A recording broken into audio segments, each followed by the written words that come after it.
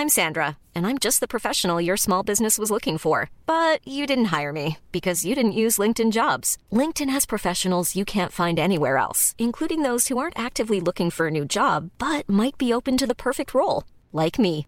In a given month, over 70% of LinkedIn users don't visit other leading job sites. So if you're not looking on LinkedIn, you'll miss out on great candidates like Sandra. Start hiring professionals like a professional. Post your free job on linkedin.com/people today.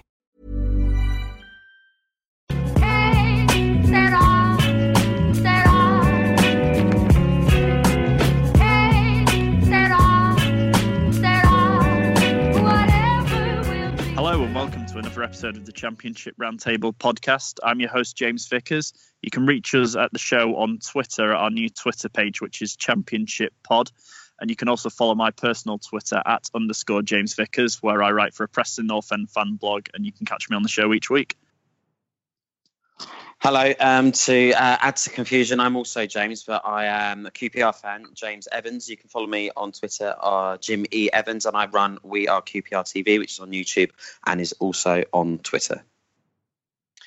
Hi everyone, my name's Thomas Boff. I'm the editor of wolvesblog.com, and unsurprisingly I am a Wolverhampton Wanderers supporter. You can get us at wolvesblog.com or on Twitter at twitter.com/wolvesblog, at wolvesblog, or on facebook.com/wolvesblog.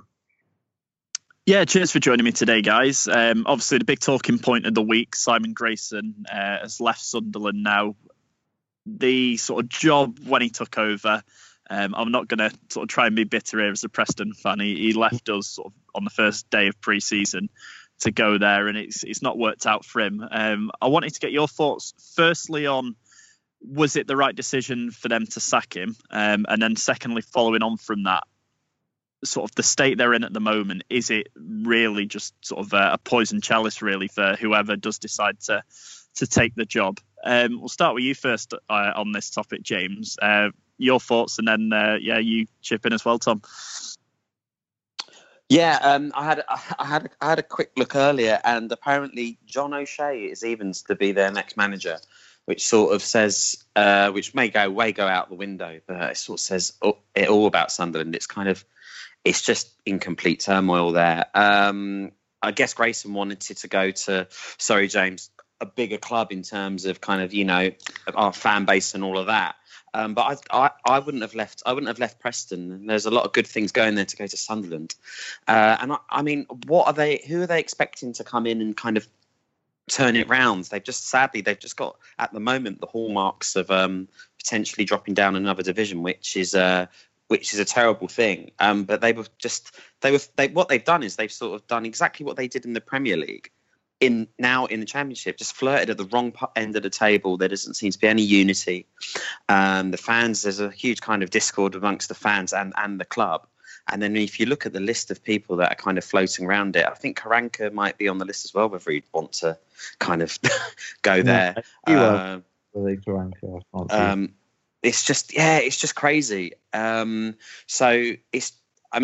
I would have stuck with Grayson. He's kind of proven at this level and below as well. So if they would have struggled, he might have been able to get them back up. But and from an incredibly selfish point of view, I'm kind of grateful that there are some teams that are struggling, because this league is a really, really, really hard league. And I think you could, if you're not one of the ones right up at the top, there's a lot of teams that could kind of be up for kind of going down. That's what I certainly thought about QPR beforehand.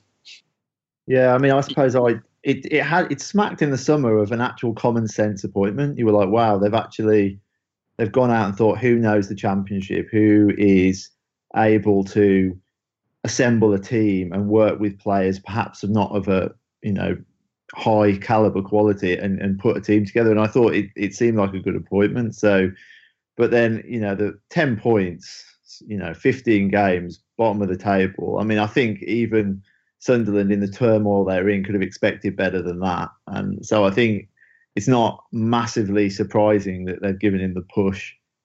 It's probably a little bit harsh, but I just find it hard to look at that squad of players and think he couldn't do better than 10 points from 15 games. So I haven't got a massive amount of sympathy for him. And I do understand when people say about, managers need time to put their stamp on things and get the team playing together. But I mean, Sunderland really don't want to go down to League One. And I don't think if he'd been handed that requirement at the start of the season, I'm guessing they probably said to him, we don't perhaps expect to be right at the top, but we want to be consolidating in that division and be seeing the right signs that we're moving in the right direction.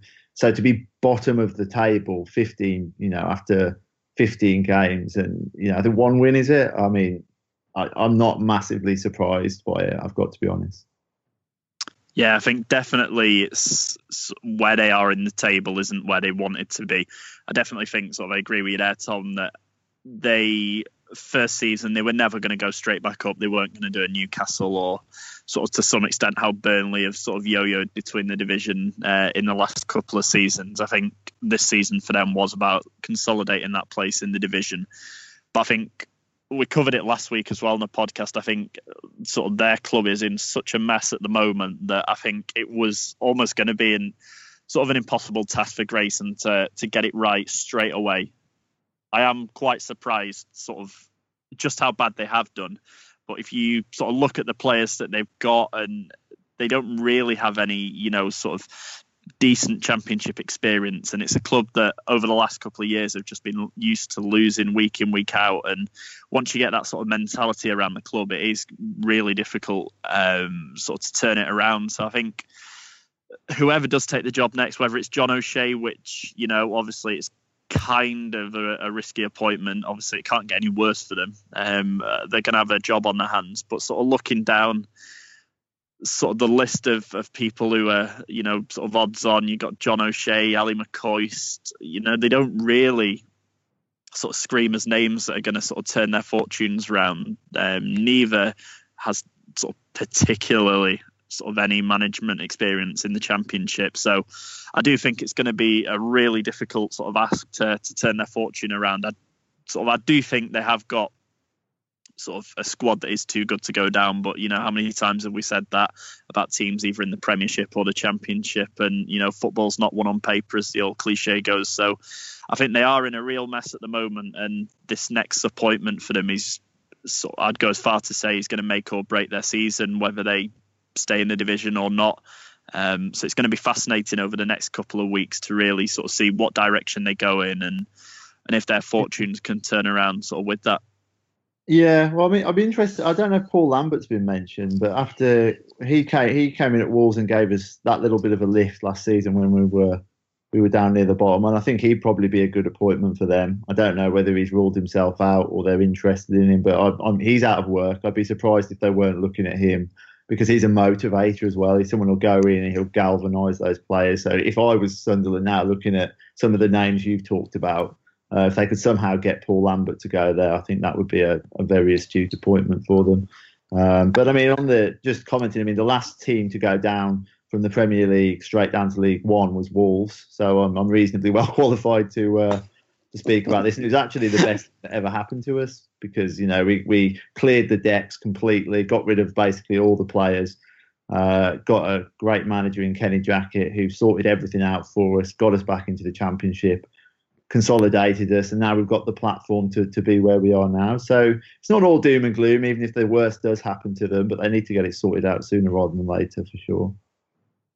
Yeah, definitely. That sort of, obviously Preston have never been in the Championship, but that was a similar situation to what happened with us. We dropped down into League One with sort of players that were on far too much money for the level that they were playing at, and it was sort of, looking back now, the best thing that's ever happened to us. So obviously at the time, gutted to go down, but cleared off the high earners, rebuilt the club. We got Simon Grayson in, who did sort of as good a job as Kenny Jackett did, sort of rebuilding the club from the bottom up, and got us back. And now we're sort of starting to establish ourselves as a Championship club again. Although sort of the last 5 or 6 weeks haven't, particularly been the best. I do think sort of to go on to Preston, I think we do, have a squad that is sort of good enough to stay in the division, and the large majority of that is down to Grayson coming in and rebuilding. So I think if you sort of apply the same to Sunderland, obviously it would be bad for them to go straight down into League One. But I do think sort of if you sort of fast forward 3 years, that could be sort of one of the best thing that's happened to them, and they've got a real opportunity then to rebuild.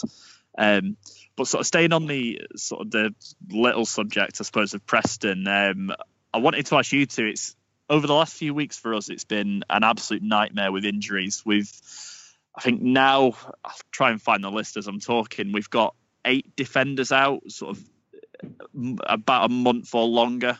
So it's not just little niggles here and there. We've got Sean Maguire, our sort of most creative sort of forward, is out for 4 months with he's had a hamstring operation. I just wanted to sort of ask you, has anything like this ever happened at your club? And sort of how do you think, or where sort of is the blame to lie? Is it sort of just pure luck that all our injuries have happened at once, or do you think there's going to be like an underlying factor of sort of the players not getting the rest, or Alex Neil overtraining them? Well, it's funny actually, because earlier this season, QPR had not quite to that number, but at one point in time, they only had one centre half, and that was Alex Baptiste that we'd signed on a free from, I think Borough, maybe Sunderland even, but a North East club. Because Nedum Manur made his 200th appearance, done his 201st appearance, picked up a really bad injury, was out. And then we got Stephen Corker, who knows if he'll ever get his head in a space to play football again.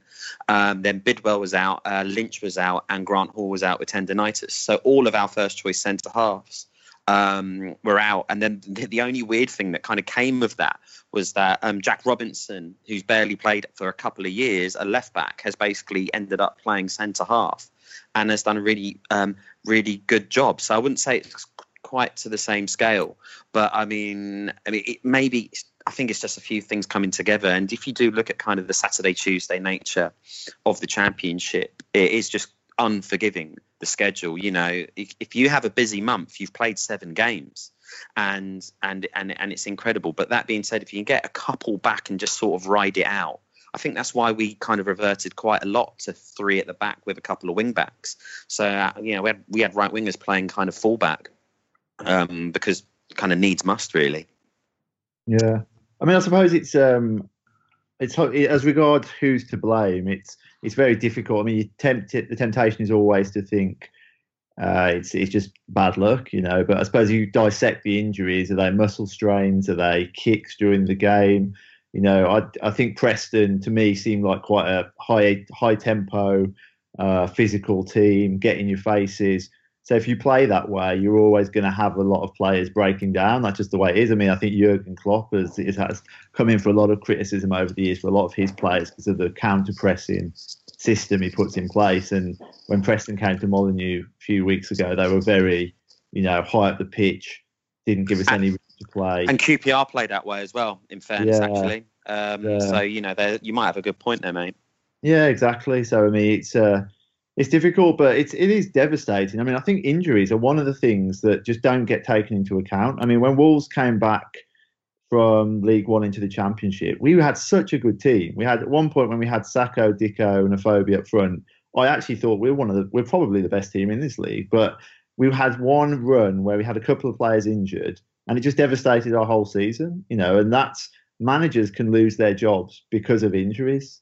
Teams who might be in the promotion mix end up lower mid-table because, as you both said, competitive division, there's like a piece of litmus paper between, 90% of the team. So those little margins, they do make a massive, massive difference. So yeah, it is, but it's just, that's just, some seasons you tend to have an amazing record, and those seem to be the seasons that if you correlate them together, you're at the top of the table. So unlucky for you, mate, but I'm sure. Yeah, definitely. Yeah, it was Middlesbrough, James Baptiste came from, because we had him on loan off them last season, so we could really do with him back now. Sorry, but yeah, it's we signed him for nothing. We signed him for free as well because of all the financial fair play stuff that's happened at QPR. So yeah, we were very grateful we got him. Yeah, I was kind of surprised we didn't go back in for him really towards the end of last season, because he's quite a versatile defender who sort of for a few times last season for us played right back. Obviously he can play centre back as well, and even though we were winning games at the start of the season and we were, I think, 3rd or 4th before we've gone on this run, I was sort of saying ever since transfer window shut that I do think we are light at the back, and it is going to be a real test when we we do get a couple of injuries. Obviously, I wasn't expecting us to get sort of 7 or 8 first-team defenders out injured when I said that. But it's been quite a weird one. We had sort of a makeshift back four together against Aston Villa on Wednesday night, and at half-time, Callum Woods and Josh Earl both go off with medial ligament injuries. That's going to keep them out for about a month. And that's not good. You just see sort of the second half starting and 2 players coming on, and you're thinking Kevin O'Connor's coming on a left back, so you know that Josh Earl's not going to make it out, and then you see Gallagher, who's a midfielder, so you sort of think maybe one of the midfielders have picked up an injury. So when Callum Wood's number goes up, there was sort of that collective groan around the ground that, you know, oh, here we go again, more defenders out injured. And then we went on to Ipswich yesterday, and in the first half, Darnell Fisher, the right back, goes off injured. So I'd be a bit more sort of not as stressed if it was, you know, like 2 or 3 defenders, 2 or 3 midfielders, and like a striker that are injured. But literally, if you look for our squad, we've got 1 midfielder who's injured, 1 striker, and 7 defenders. It's it's quite a hard one to put your finger on. Obviously, as Thomas mentioned, we do play quite a sort of a fast tempo, almost like a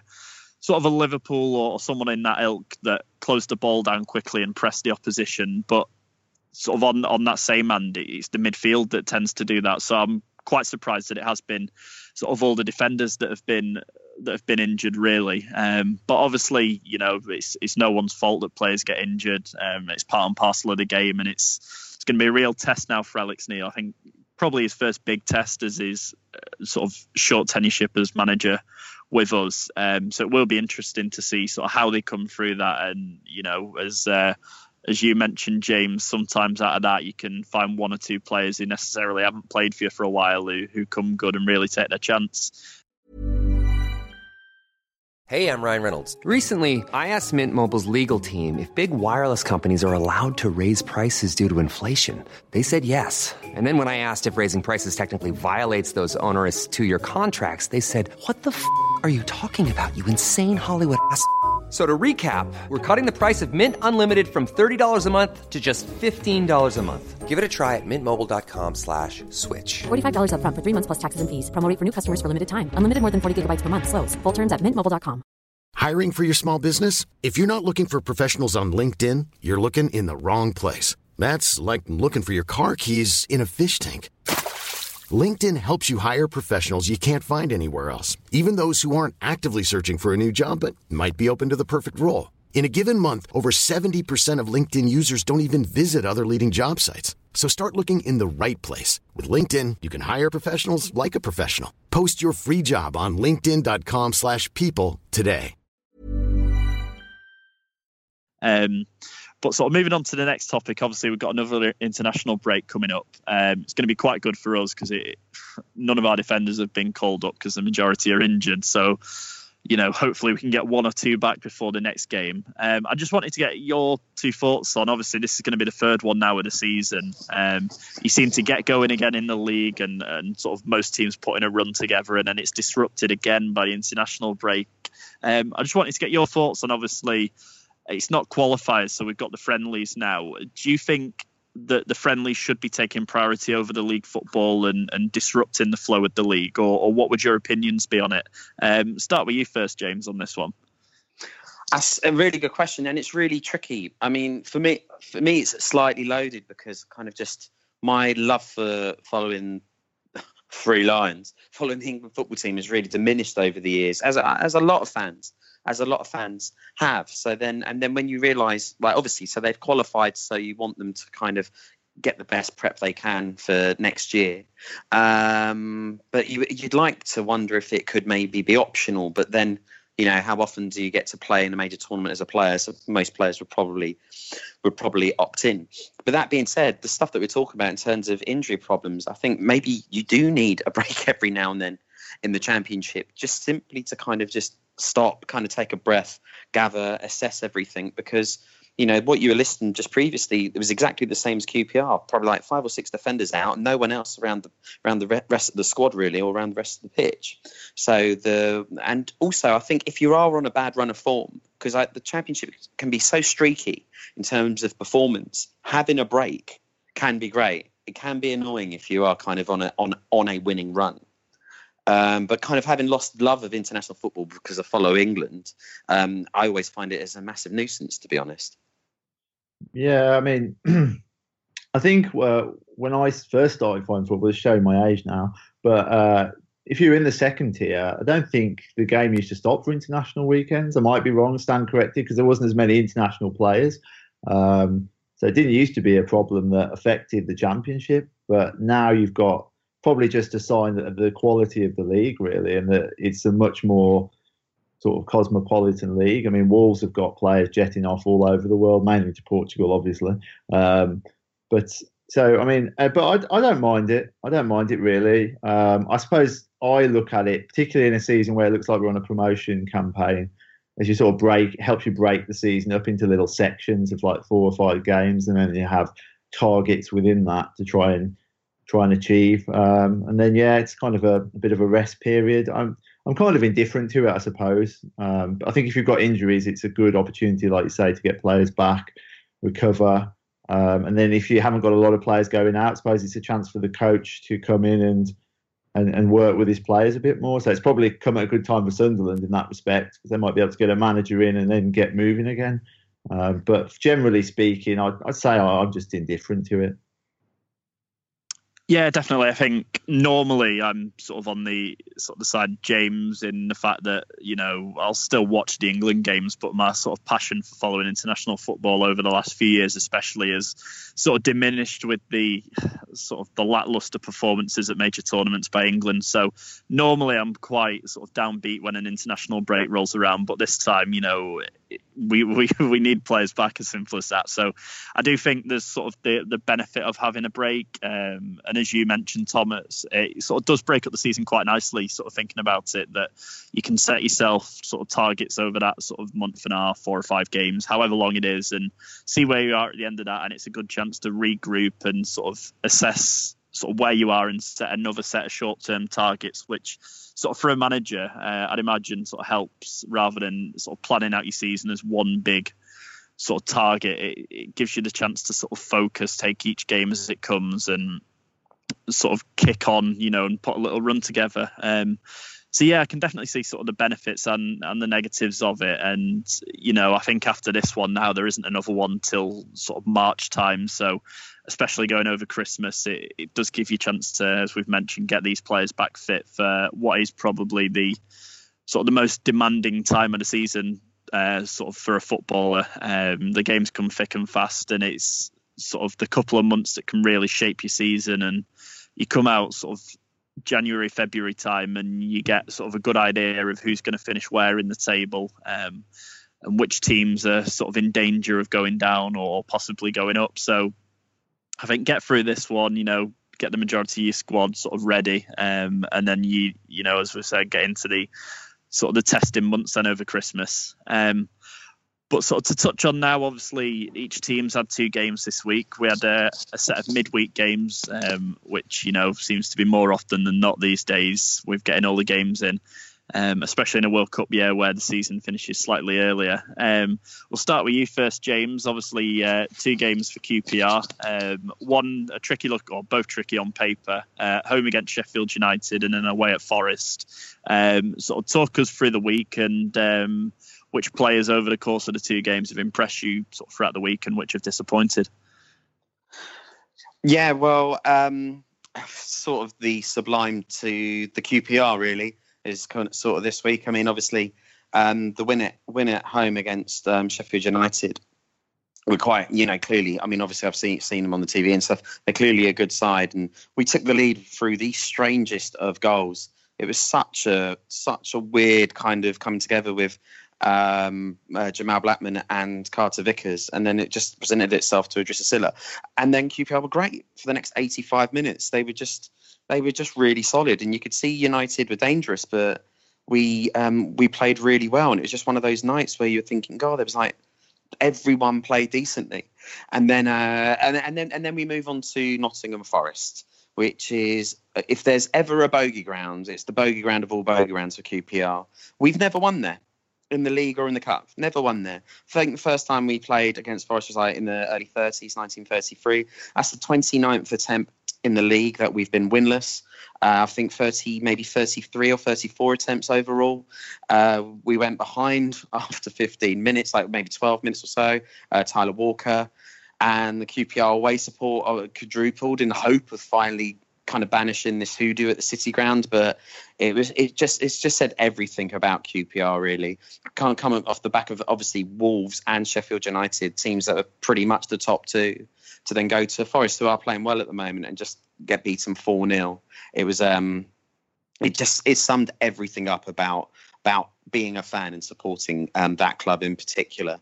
So yeah, and in terms of who's impressed, Idrissa Silla is a funny one, but he's always there to score goals. I don't think he's scored a goal further than like 8 yards or something absolutely crazy.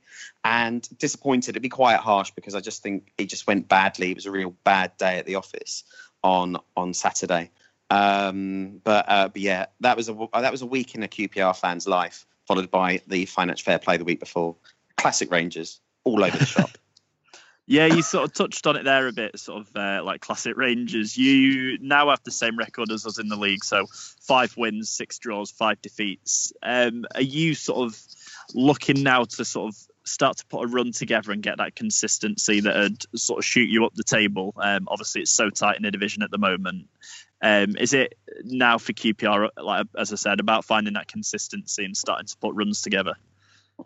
Well, you know what, James? I think we've only lost once at home, and that was to Fulham 2-1, and we very nearly equalised in like the 97th minute. So our home form is actually really solid. We just haven't won away in 15 attempts. So that is something that really needs to be addressed. I think the last time we won away was at Birmingham, and that was pre Redknapp. I think it was still Zola, and that is the biggest thing. If we can actually start to just get a win away on the road, then maybe we can build up a little bit more momentum. But kind of where we are is, I don't think we are much better than that unless we sort out our away form. But even then, I can't see us being playoff contenders, despite the results before Forest. I don't think the squad's got the quality, personally. Do you think you're going to, because of this financial fair play stuff now and the knock on from that, do you think you're just destined to wander aimlessly around the Championship for the seasons to come?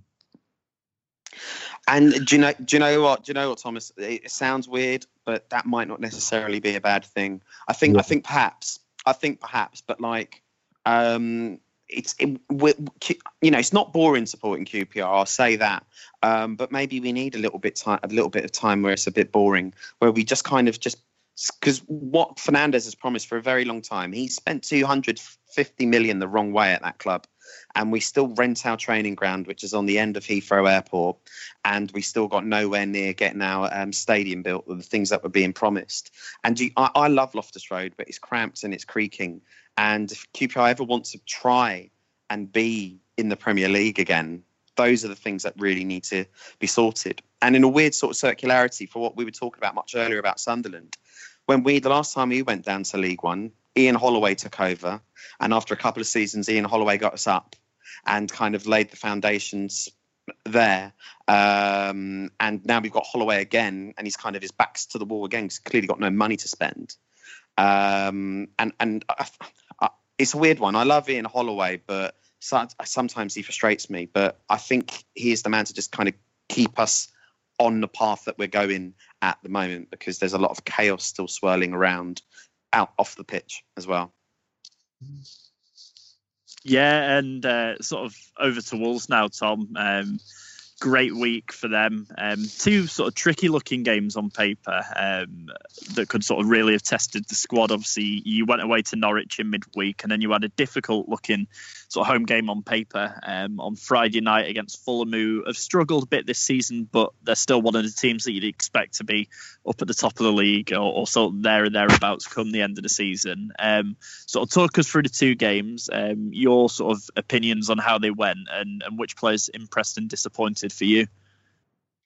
Yeah, I mean, we obviously came into that Norwich game off the back of losing to QPR, as I'm sure James will take pleasure in reminding me about. And yeah, sorry, mate. yeah, no, yeah. Well, I mean, the thing is about this Wolves team that I'm quite impressed by. I think we've lost 3 games this season. We lost to Cardiff, Sheffield United, which isn't massively unsurprising, those two, and then QPR, which is a bit more surprising. But we've responded in each of those times and put together good results, and that's what I'd say gives me confidence that we're still going to be right up there come May, because even when we lose games, we have good chances. I think against QPR, a 1-1, that game was quite poised. I think QPR were on the front foot for much of the second half, but Wolves had the chances to go 2-1 up, and then I think it goes a different way. So I felt confident in all the games. Very easily could have done. It was a Bonatini. Did he hit one over? And I felt like that was your chance. And then we sort of got on the front foot. Yeah. And like I said in my match report after, we won't be the last team to lose to a Matt Smith header. That's just part of Championship football, isn't it? So I didn't feel we played badly, awful at QPR. We certainly weren't on our best, but I didn't, I felt with a little bit of luck our way and a little bit less luck their way, we could have got the result. So Norwich, I was fearful of that game because Carrow Road midweek. I think a lot of teams would look at that and think, I don't really fancy it on the back of a defeat. But he made a few changes to the team. Norwich came out quickly, pressed us, kind of like QPR did. But we kind of weathered that storm, and then we always looked dangerous on the counter. We always looked, every single time we went forward, we looked like we were going to get through. But then I suppose annoyingly, I'd say it's for both games, Norwich and Fulham, those teams will be frustrated because they've given us set-piece goals. Wolves played a lot of good football this year. So to give away, and that's what teams are probably fearful of, that we're going to play through them. So to give away set-piece goals has got to be pretty gutting. And Norwich left a bloke. We've got a centre-half who's about 6'5" playing for us. They left him completely unmarked in the middle of the goal, and he gave us the lead early on. And then we create so many chances on the break. Just a case of whether we were going to ever get that second goal, or they were going to, sucker punch us. And thankfully, we got the second goal, and we were deserved winners in that game. Although Norwich were quite lively, I felt John Ruddy didn't make a save all night. So I was comfortable with that. And then Fulham on Friday, that looked a tough game because Fulham play good football as well. So it was a interesting game in prospect, because most teams that have played Wolves this season have just looked to shut us down, and then get us on the counter or get us out of possession and make things happen that way. Fulham were always going to be a different beast. They were going to try and play their way through us.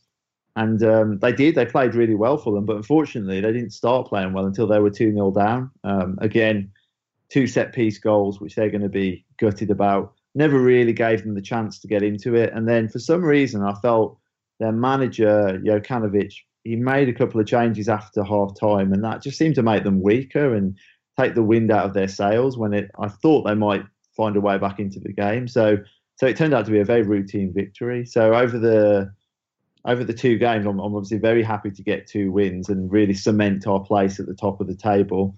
It's a bit disappointing that Sheffield United came roaring back to score 4 against Hull yesterday, because we would have been very happy campers, had that not been the case. But I'm still confident going into that international break. Star performers, difficult to look past Bonatini. I think he scored now in his last 6 games for Wolves in a row. Fantastic records. He's been a wonderful player for us. Not just the goals, but he's brought all the other sort of ball players into the game through holding the ball up and making good layoffs, intelligent runs. So he's been a real shining star. Difficult to really pick anyone who's struggled when you're top of the table and playing quite well. Is he on loan, Bonatini, or have you signed him? He's on loan from the footballing giants that are Al Hilal in Saudi Arabia. But wow. He did come through the Juventus system, so he's got some pedigree. I don't know. He's one of these. He's a George Mendes client, so he's ended up where he's been parked, and we've benefited from it. But he looks a great player. I mean, quite a lot. Yeah, he is. He's a good player. He's perfect for this division at the moment. Yeah, he is. He looks very comfortable. So I mean, we're playing well. I mean, I don't really want more to add at the moment. It's just want it to carry on. We don't want to get, like you've had, James, we don't want to get injuries. That's what we want to avoid, because that's what's going to contest. And honestly, I hate sounding arrogant, but I've seen a lot of Championship football over the last, Wolves have predominantly been in the Championship for my life. But this Wolves team, I think, is the best. It's definitely the most technically proficient Wolves team I've ever seen.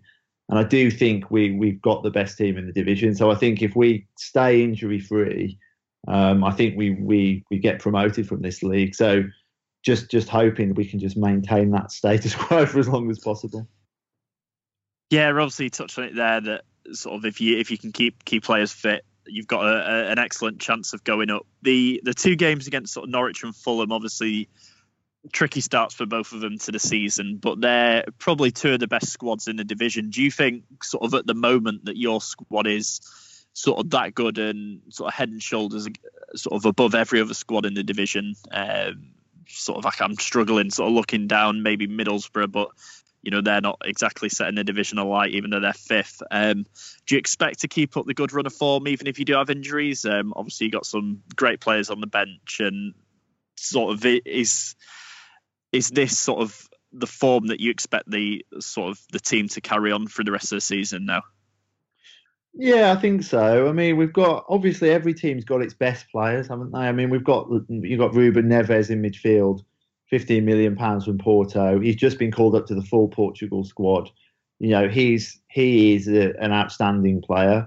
A lot of teams have done a good job of shutting him down because he's been targeted, because they recognise that he will pull strings if he's allowed to dictate games. And if he was injured for a considerable amount of time, I struggle to think we've got a player of his quality. We've got good midfielders, but I don't know if we've got anyone who's quite as good as him. And then Bonatini's our only real out-and-out striker. We're playing with a lot of number 10-esque players around him, like Jota and Cavallero and Costa.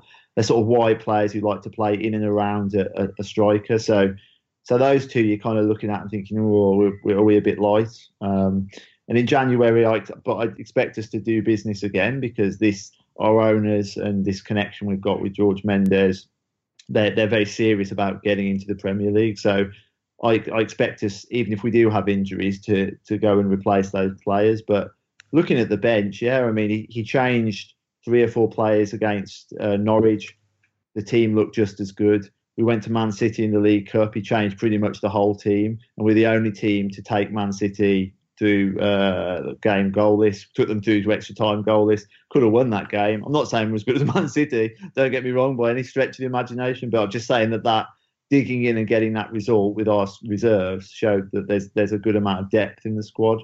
But you just don't know. It's like the Championship is a difficult division, but I just think we have got the best squad, because I think it was always a case of, were these foreign players we've signed going to bed in and be able to play in the Championship? And over a third of the way through the season now, you're looking at it thinking they probably can. But the next month or two, going through the really nasty winter months, that will be pivotal. I think if we're still in the top 2 come January, Feb, then I think you're probably a good indication that we're going to be there at the end of the season. Yeah, definitely. I think sort of the real test, as you said there, will come sort of over these winter months. Quite a lot of sort of players from Portugal and mainland Europe that won't be sort of used to playing in that weather, especially with sort of the games coming thick and fast over Christmas as well. So I think if you do come sort of out of Christmas, as you said, top 1 or 2, I definitely think you'll be up there come the end of the season. Yeah. What I was going to say was, it's quite interesting on Friday. I had to laugh that quite a lot of the lads, Portuguese lads, are all in the short sleeve tops, which I thought was pretty impressive. I was getting ready to count the gloves and the Under Armour and all that, but so I thought, I bet that's a statement of intent. I bet they're that kind of group. They'd probably be saying, we're not going to do that. But whether that's actually, it might have just been pure coincidence. They'll probably all be suited up next time. But yeah. Well, sort of to touch on a team that obviously aren't on a good run of form now, sort of moving into Preston. It's been another disappointing week. It's sort of slowly starting to turn into sort of a big issue now. Obviously, every team loses games for the season, and we'd had a couple of defeats over sort of the last sort of 2 weeks, but this week really has been probably the worst week of the season for us. Last weekend we got beat by Brentford, which we covered on the show last week, which was quite a disappointing performance in the nature of the defeat. But then we went on to Wednesday night in front of the Sky cameras, and sort of I have to be sort of careful how much sort of I do get on their backs because obviously we've got this defensive crisis at the moment. So obviously you've got players playing out of position and sort of the settled team has been disrupted. But get on their backs. It's fine. Yeah. Be annoyed. Well, the first half against Aston Villa especially was just poor. Probably the two best defenders were the two makeshift defenders that we had in the first half. I say makeshift. Andy Boyle coming in for his first start of the season, and then Callum Wood playing at centre back when he's a right back looked sort of solid. Even though we went in 2-0 down, the first one was a well worked goal by them, which I think if they'd have played sort of that move against majority of teams in the division, they would have carved them open the way they did to us. So, that first goal, sort of the quality's on show there, and you expect that from Aston Villa with the squad that they've got. The second goal, awful pass by Ben Pearson in the middle of our own half when he was sort of the deepest line midfielder, gave the ball straight to them and they took full advantage of that. And when you make those mistakes against the teams that have sort of the attacking players that an Aston Villa do, you're always going to get punished. Got to half time and two of our defenders, sort of as the way it's been going recently, had picked up knocks in the first half and that was them done. I think they're both out for about a month or so now. Josh Earl and Callum Wood. So we go into the second half with Alan Brown playing at left centre back, Andy Boyle and Kevin O'Connor making their first starts of the season, and Darnell Fisher is the only sort of regular defender. So it was quite weird. Sort of the second half was the better defensive performance when we had this sort of patched together defence. Didn't create a whole lot going forward. I thought John Terry and James Chester at the back were the two best players on the park. John Terry's experience, he doesn't have the legs anymore, but James Chester complements him sort of so well in that defence for Aston Villa that John Terry can literally sit there, read the game, and when you read the game as well as he does, you don't need to be the quickest.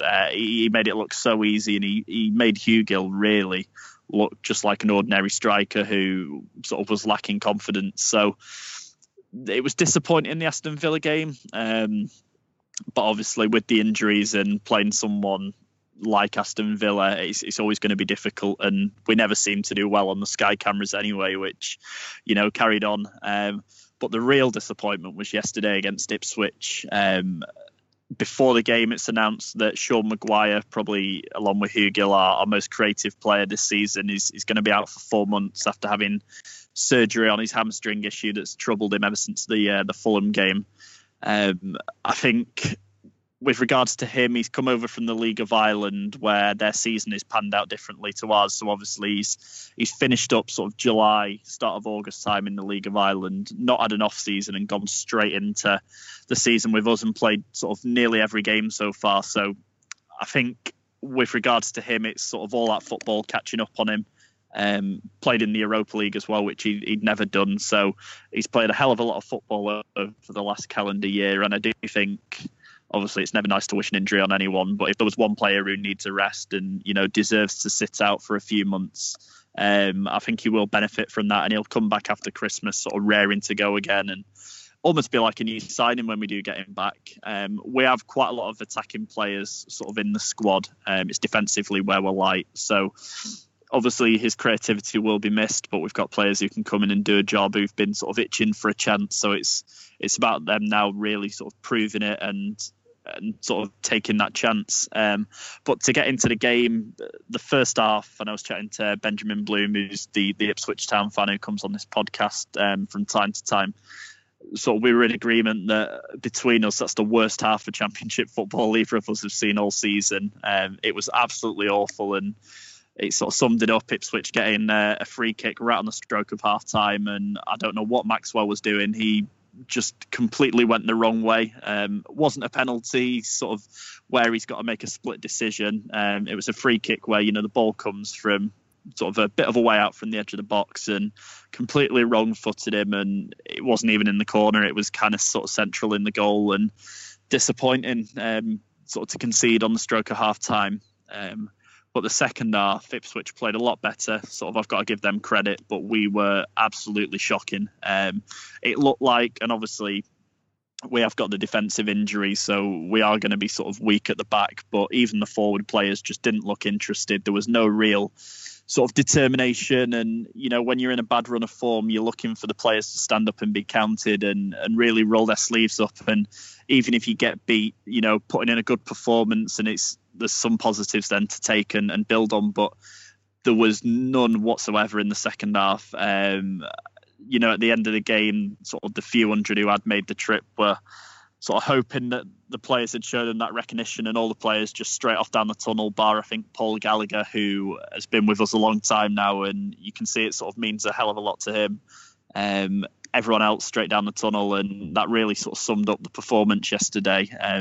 Alex Neil's since come out and apologised, but, you know, it does leave a sour taste in the fans' mouth who've sort of made a 10-hour round trip to get down to Ipswich and watch that.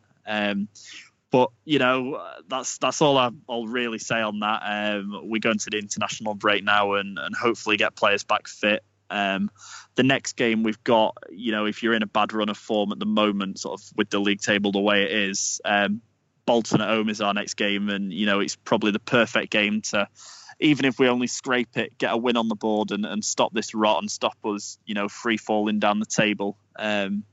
Sort of, I have to be careful, obviously, with starting the season so well, and it's kind of shifted our expectations a little bit. But we're sort of around the point now where at the start of the season, you know, Alex Neil coming in as a new manager, we thought we would be. So it is disappointing, but, you know, we're still sort of looking at the table a good sort of 9 or 10 points clear of the relegation zone. And I do think we will be all right once we get these players back fit and get out of this poor run of form. But, you know, it needs to happen sooner rather than later. Otherwise, you'll be sort of, even though it's still early in the season, talking about sort of a relegation battle and sort of battling to stay up. But obviously there's no games next weekend with it being international, so we'll just do a quick preview on obviously the games after the international break.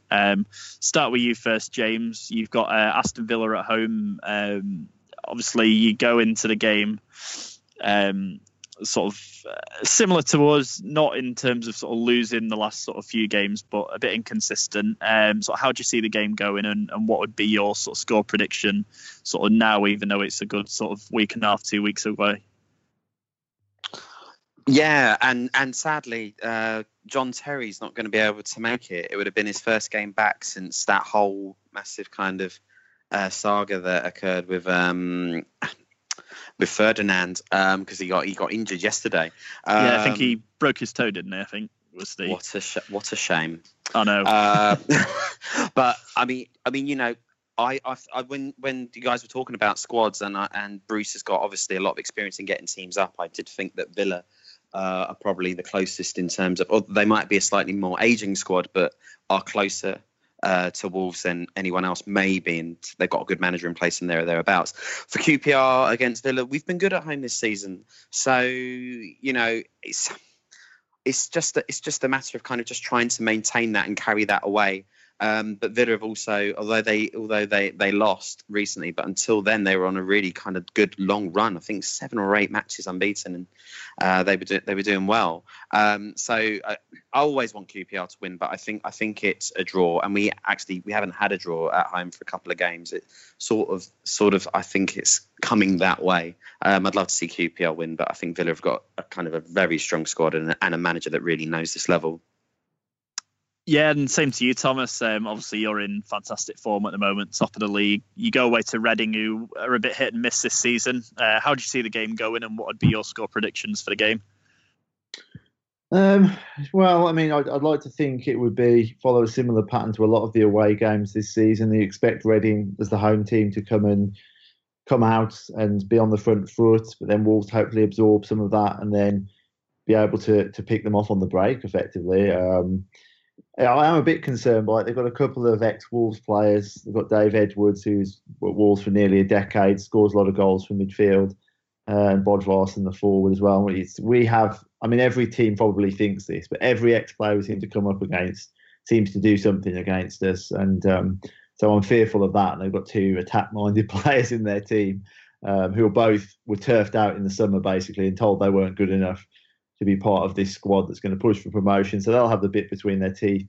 Reading are coming good again now. They had a difficult start to the season, performed really badly, but 2 wins and a good win at Derby that was yesterday against an informed Derby side.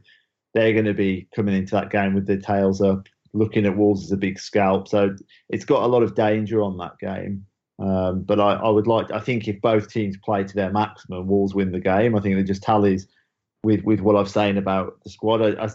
As good as Wolves' squad is, though, I mean, I would qualify that by saying every game is so close. You know, we haven't had many really comprehensive wins this season. We've still been edging teams out a lot of the time.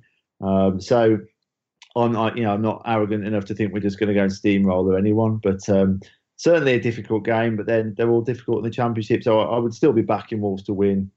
Probably again by the odd goal, 2-1 maybe. But yeah, a win would be a very good result there.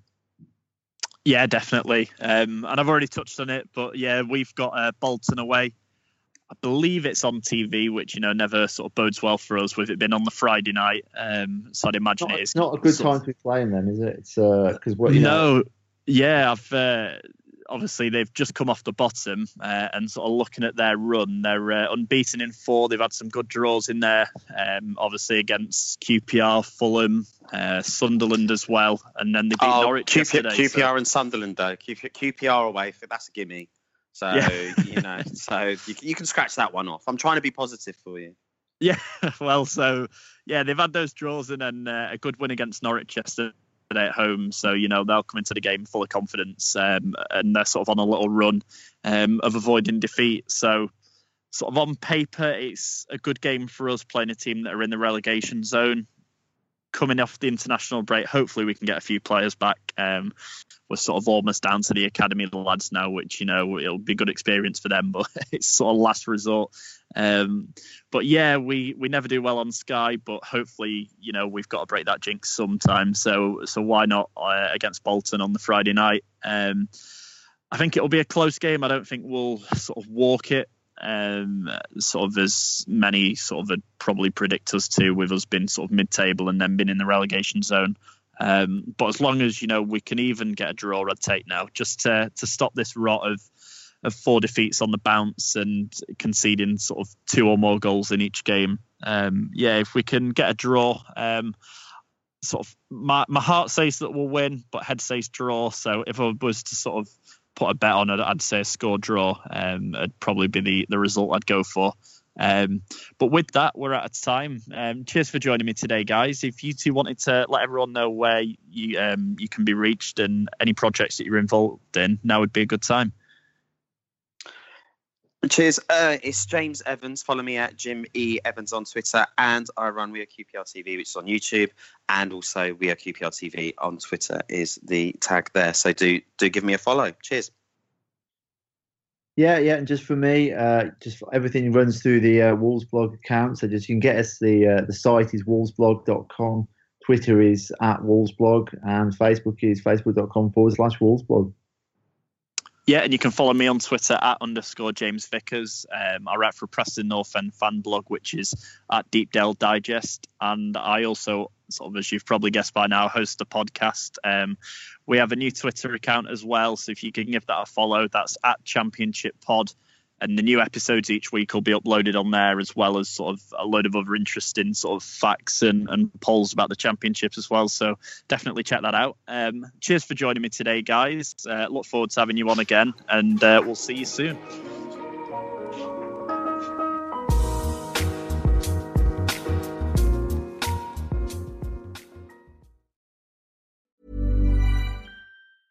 Cool fact, a crocodile can't stick out its tongue. Also, you can get health insurance for a month or just under a year in some states. United Healthcare short-term insurance plans, underwritten by Golden Rule Insurance Company, offer flexible, budget-friendly coverage for you. Learn more at UH1.com.